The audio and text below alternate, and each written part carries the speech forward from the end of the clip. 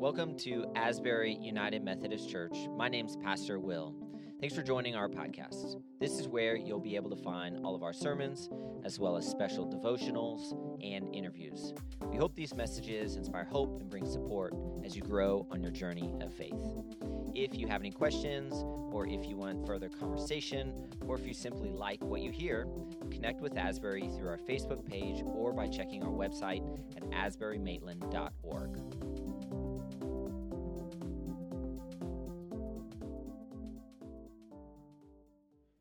Well, Francis Collins is a well-known American physician. In fact, for a while, he was the director of the National Institutes of Health, which is a major public health organization here in the United States. Francis Collins is also a New York Times bestselling author. And in 2006, so this would have been about 16 years ago. It's hard to believe that 2006 was 16 years ago. But back in 2006, he wrote a book entitled The Language of God. A scientist presents evidence for belief. The language of God, a scientist presents evidence for belief. How many of you have ever heard of this book or maybe read this book before? We had a few people in the first service who have heard of it or read it. Well, in this book, Dr. Collins, who of course is a scientist, he's a researcher by training, that's his background. In the book, he demonstrates how science doesn't have to undermine faith. Actually, science can undergird faith and support belief in God. But the interesting thing is, as committed as Dr. Collins is to Christianity, he considers himself to be a Christian, a Christ follower. That was not always the case. In fact, up until he was halfway through medical school, Collins considered himself an agnostic. In other words, he wasn't sure if God actually exists. And not only that, but he was moving in the direction of complete, total, utter atheism. But then something changed. Something shifted. As he was beginning his third year of medical school, and he was making the transition from the medical school classroom to actually interacting with patients, speaking with patients, talking with patients, he found himself sitting at the bedside of people who were dying, Christian people who were dying, whom physicians were unable to help. And yet the strange thing was, they still had this sense of peace and calm about them. This is what he said about that experience in an interview that he gave with The Atlantic back in 2020. This was 2 years ago. He said, watching those individuals at the end of their lives, I was trying to imagine what I would do in that circumstance. Many of these people were deeply committed to faith. I was unsettled to see how they approached the end of life. This was something that I personally was pretty terrified about. They had peace and even a sort of sense of joyfulness that there was something beyond. It made me realize that I had never really gone beyond the most superficial consideration of whether God exists, or a serious consideration about what happens after you die. Later in the same interview, Dr. Collins went on to describe his interactions with one particular Christian patient who was dying, to whom he had grown attached. This is what he says about that woman. He says she suffered from advanced cardiac disease, which included episodes of daily crushing chest pain. And yet she came through this all with remarkable peace and was very comfortable sharing the reason for that with me, namely her faith in Jesus. She looked at me in a quizzical way and said, "You know, doctor, you have listened to me talk about my faith, but you never say anything." She put him on the spot. What do you believe? Just a very direct, very simple question, and it was like a thunderclap. That was the most important question I've ever been asked. That dying woman's question, what do you believe, put Dr. Collins on a journey. The next thing he did was he met with a Methodist minister. The Methodist minister sat down with him, counseled him, dialogued with him, and then referred him to the writings of C.S. Lewis, the great 20th century lay theologian. And it was after Collins read C.S. Lewis's Mere Christianity that he decided to surrender his life to Jesus and put his faith and his hope and his trust in God. So, essentially, what inspired this dramatic shift, this remarkable shift in Dr. Collins from borderline atheism to belief and trust in God was his experience of Christian persons who were dying. and their hope and their assurance that death was not the end for them. That there is more to life even after death. There is more to life even after death. And folks, that's what we're going to be talking about this morning. And so today, we are bringing to a close our 6-week sermon series called Credo. I'll remind us that Credo, C-R-E-D-O, Credo is a Latin word that means I believe. And in this sermon series, we have been exploring the Apostles' Creed. We have been journeying through the Apostles' Creed, that creed that we recited a few minutes ago. The Apostles' Creed is one of the oldest statements of faith, one of the oldest statement of beliefs. And we've been using the Apostles' Creed as a springboard to reflect on our beliefs about God and the Christian faith. So what I want to do is I want to recap what we've talked about so far. We have talked about our belief in God the Father Almighty, the maker of heaven and earth, the first person of the Trinity or the Godhead. We have talked about our belief in Jesus Christ, God's only Son, our Lord, the second person of the Trinity or the Godhead. We have talked about our belief in the Holy Spirit, the third person of the Trinity, the Godhead. We have talked about our belief in the church, the Holy Catholic Church, the universal church, and the communion of saints. We have talked about our belief in the forgiveness of sins. Well, now today, we conclude with the last two articles of the Apostles' Creed.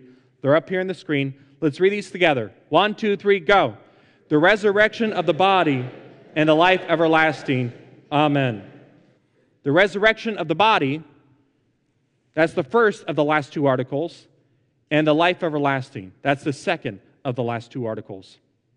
And in a nutshell, these articles affirm what Dr. Collins' patients believed, his Christian patients believed, that as Christians, we believe that even after we die, even after we take our last breath, that there is still more to life, that there is hope for us beyond death. And that hope is grounded in a theological concept called the resurrection.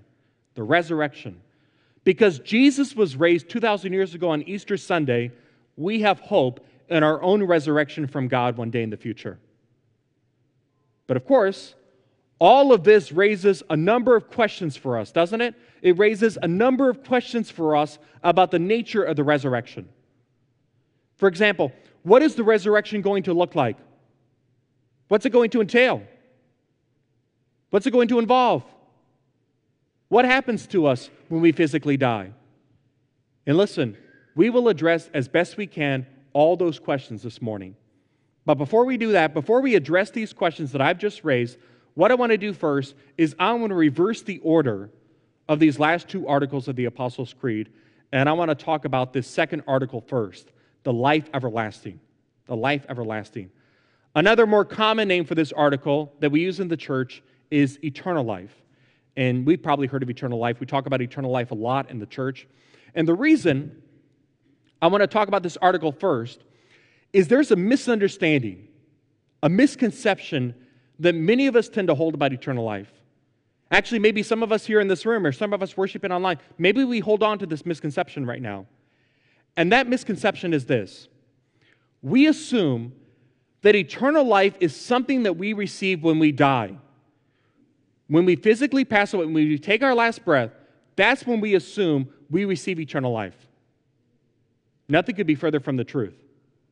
Eternal life does not begin when we die. At least not when we physically die. Eternal life continues when we physically die, but eternal life does not begin when we physically die. Does anybody know when eternal life begins? Eternal life begins, and this is up here on the screen, eternal life begins the moment when by grace we give ourselves over to God and choose to become disciples of Jesus Christ. In other words, the moment we put our trust and our hope in Jesus and we receive God's gift of salvation, that's the very moment that we come to experience eternal life. I love how Jesus puts it in the Gospel of John, chapter 5, verse 24. Jesus says, I tell you the truth, those who listen to my message, again, this is Jesus speaking, my message, and believe in God who sent me, have. Somebody say have. Does he say will have? Does he say might have?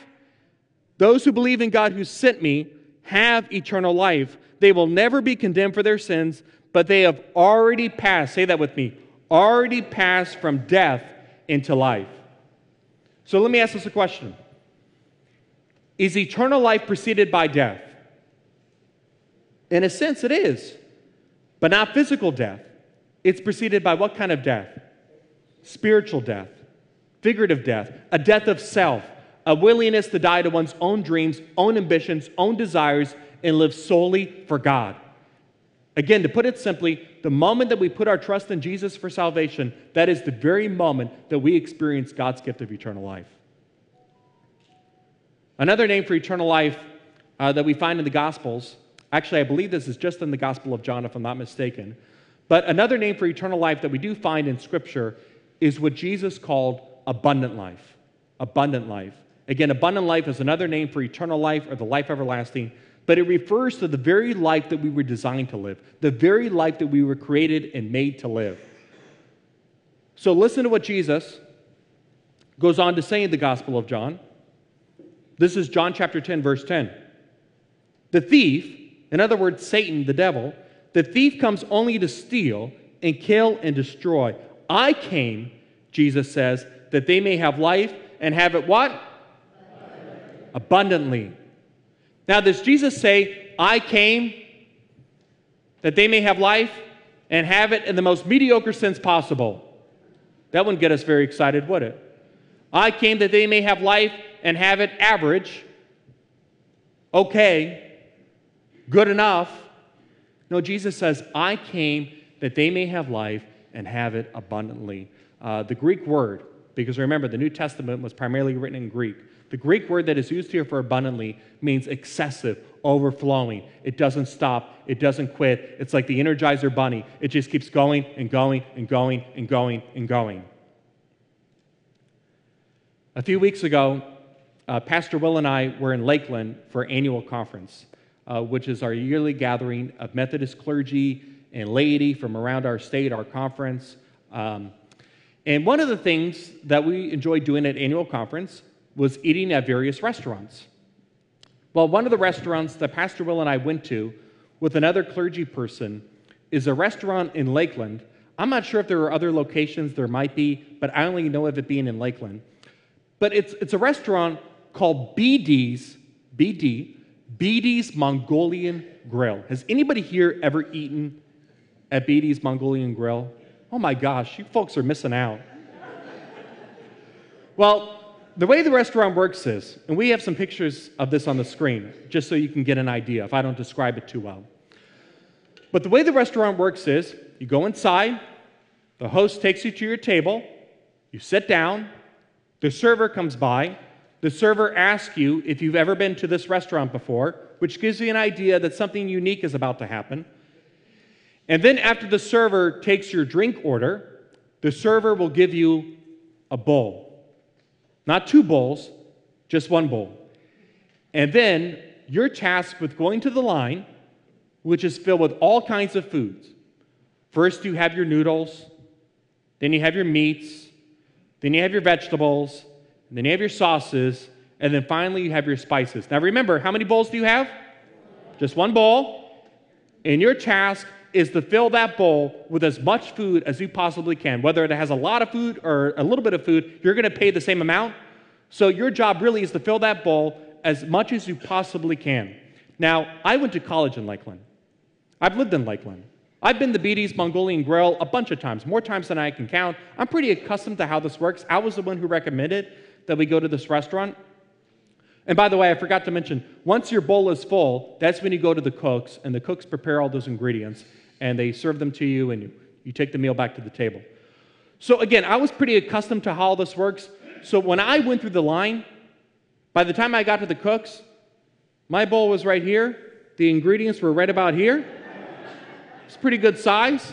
I was doing my best to hold it all together without dropping things on the ground.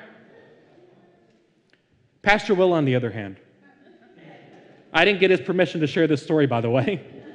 It's better to ask for forgiveness than permission. But Pastor Will, as they would say in the South, bless his heart.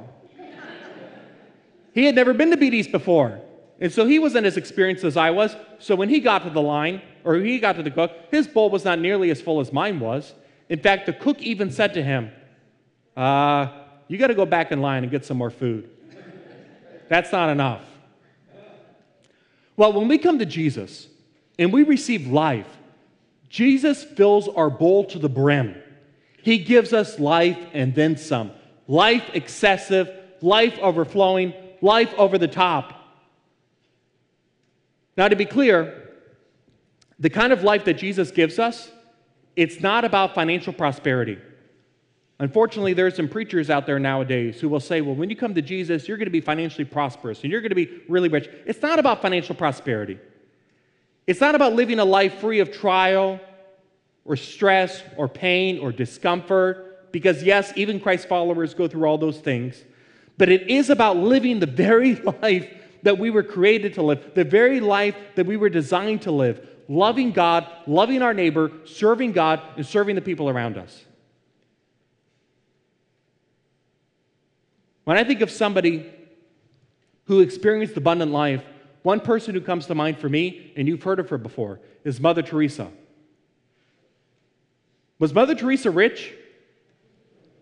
Not by any stretch of the imagination. Did she have a really easy life? No. But she loved God, didn't she? She served the poor. She gave all that she could to God's kingdom. She sought to live as a follower of Jesus in this world. Mother Teresa had, and listen, she continues to have in Jesus abundant life. Again, abundant life is another name for eternal life or the life everlasting, as it says in the Apostles' Creed. It's the very life that you and I receive when we spiritually pass from death to life and we take on a new existence and a new identity in Jesus. Listen to what the Apostle Paul says in 2 Corinthians 5:17. This is one of my favorite scripture passages.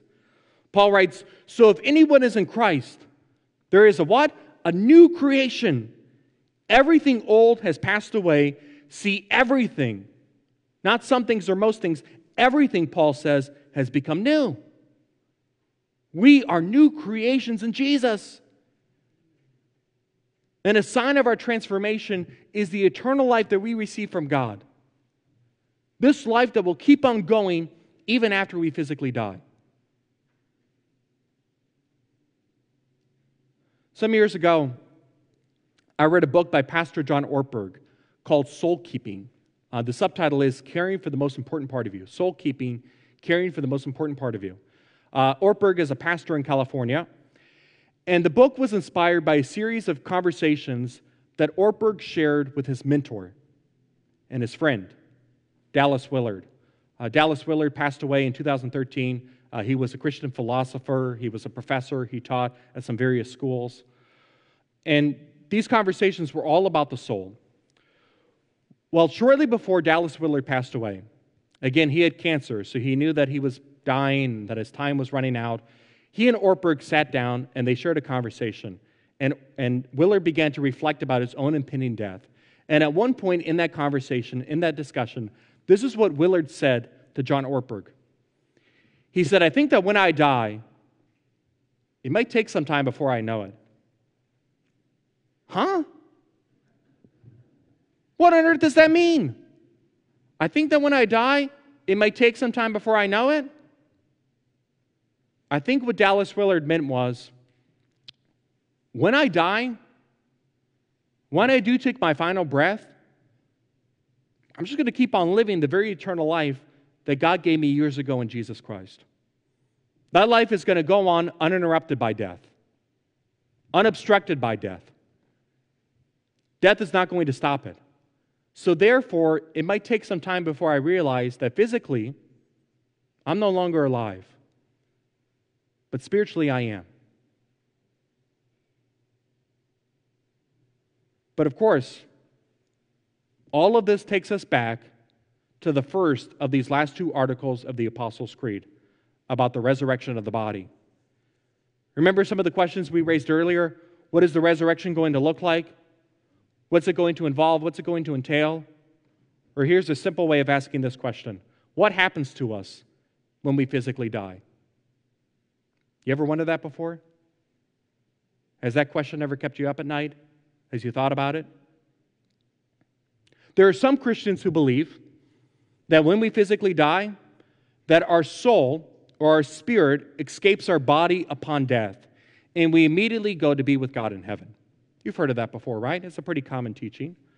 But if that's the case, if that's what happens when we die, our soul or our spirit escapes our body and we go to heaven to be with God, well, what about our body? Because doesn't the Apostles' Creed mention the resurrection of the body? So what becomes of our body? Or our remains if we're cremated? Other Christians believe that when we physically die, we don't immediately go to heaven to be with God. Instead, our soul or our spirit remains in the ground with our body in a period of sleep. They refer to this as soul sleep. Anybody ever heard of soul sleep before or been in a church where soul sleep has been taught? So you're in a period of soul sleep, and then Jesus, one day in the future, He'll come back, He'll resurrect us, He'll restore all things, and at that point, then we go to heaven to be with God forever. What happens to us when we physically die? Let me admit that this is not necessarily an easy question to answer, which is why there's various ideas among different groups of Christians. And the reason for this is, number one, the Bible, as best I can tell, at least on the surface, doesn't give us a direct answer. In other words, the answer isn't just there right on the page as we want it to be. We have to do a little bit of digging and interpreting. And number two, another reason this is a difficult question is because the reality is none of us have been there before, have we? None of us have physically died, and so we can't speak from our own experience about what happens next. So all we can do is try to interpret Scripture, the Bible, as faithfully and responsibly as we possibly can. So with all that being said, here's what I personally believe, based on my understanding of Scripture. I personally believe that when we physically die, we are immediately and consciously in the presence of God. I personally believe that when we physically die, we are immediately and consciously in the presence of God. And here's why I believe this. I believe this, number one, because at various points in the Gospels, like in the Gospel of Matthew, in the Gospel of Mark, in the Gospel of Luke, when Jesus referred to His Father, He spoke about Him as the God of Abraham, Isaac, and Jacob. And then Jesus went on to say that He is a God of the living, not of the dead, indicating that Abraham, Isaac, and Jacob, who had died centuries before Jesus, that somehow they were still alive. They were still living. They were still with God. I also believe this because in Luke chapter 16, Jesus told a story about the rich man and Lazarus. You remember this story?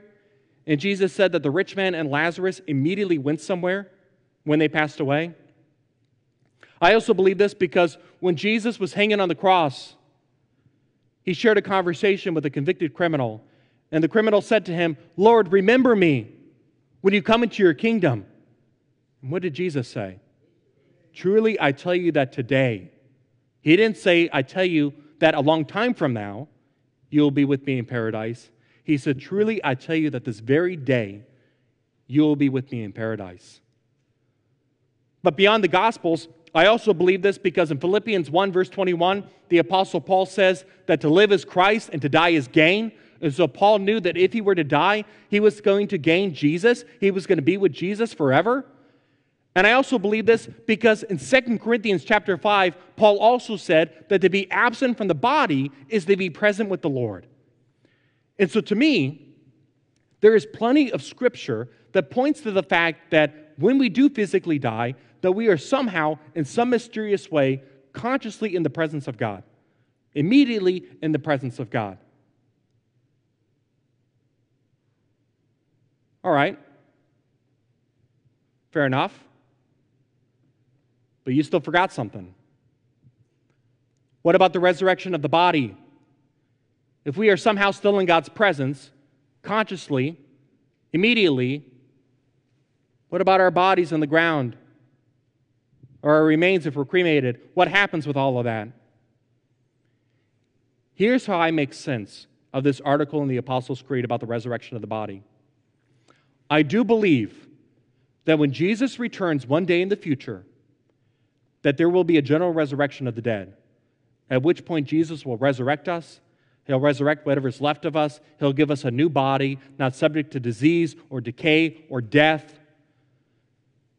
But that doesn't mean, and this is a really important but, that doesn't mean that if we pass away before Jesus returns, that doesn't mean that we are not somehow still in God's presence and with God. Because I believe that we are. Again, there's enough scripture that indicates that we are. There's mystery with all this. And actually, as I was working on this message, it occurred to me, it's really interesting how the Apostles' Creed ends. How does the Apostles' Creed end? It ends by talking about the resurrection of the body. And why is that so interesting? Because how does the Apostles' Creed begin? What's the first article of the Apostles' Creed? We talked about it 5 weeks ago. I believe in God the Father Almighty, what? Maker of heaven and earth. So in other words, the Apostles' Creed begins by noting, by highlighting that God is the maker of creation, and the Apostles' Creed ends by looking ahead to the restoration of creation. There will come a day in the future in which God will restore everything. God is completely committed to the physical realm. God made the physical realm. God brought the physical realm into being. There will come a day in the future in which God will restore all things that He has made, even our bodies.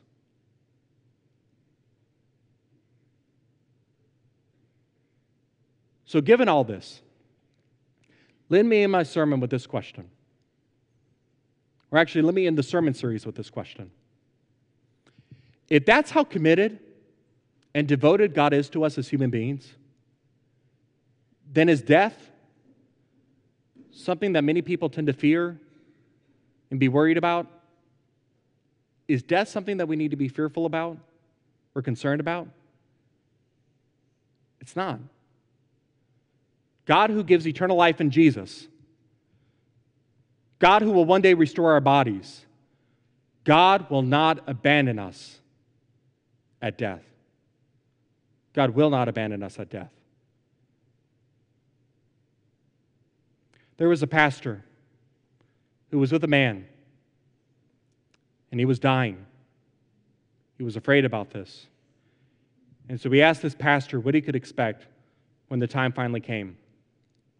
The pastor thought about it, and he said, remember how when you were small, sometimes you would fall asleep in random places?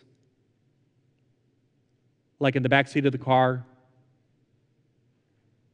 or in the kitchen, or on the living room couch, or in church. No, it never happens in church.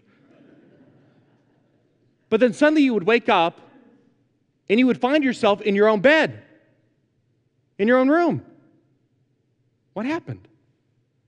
Well, of course, what happened was, after you fell asleep, your mom or your dad came, and they gently picked you up. They put you right where you needed to be. That's what will happen when you physically die. God, your heavenly Father, God, your heavenly parent, won't abandon you. He won't forsake you.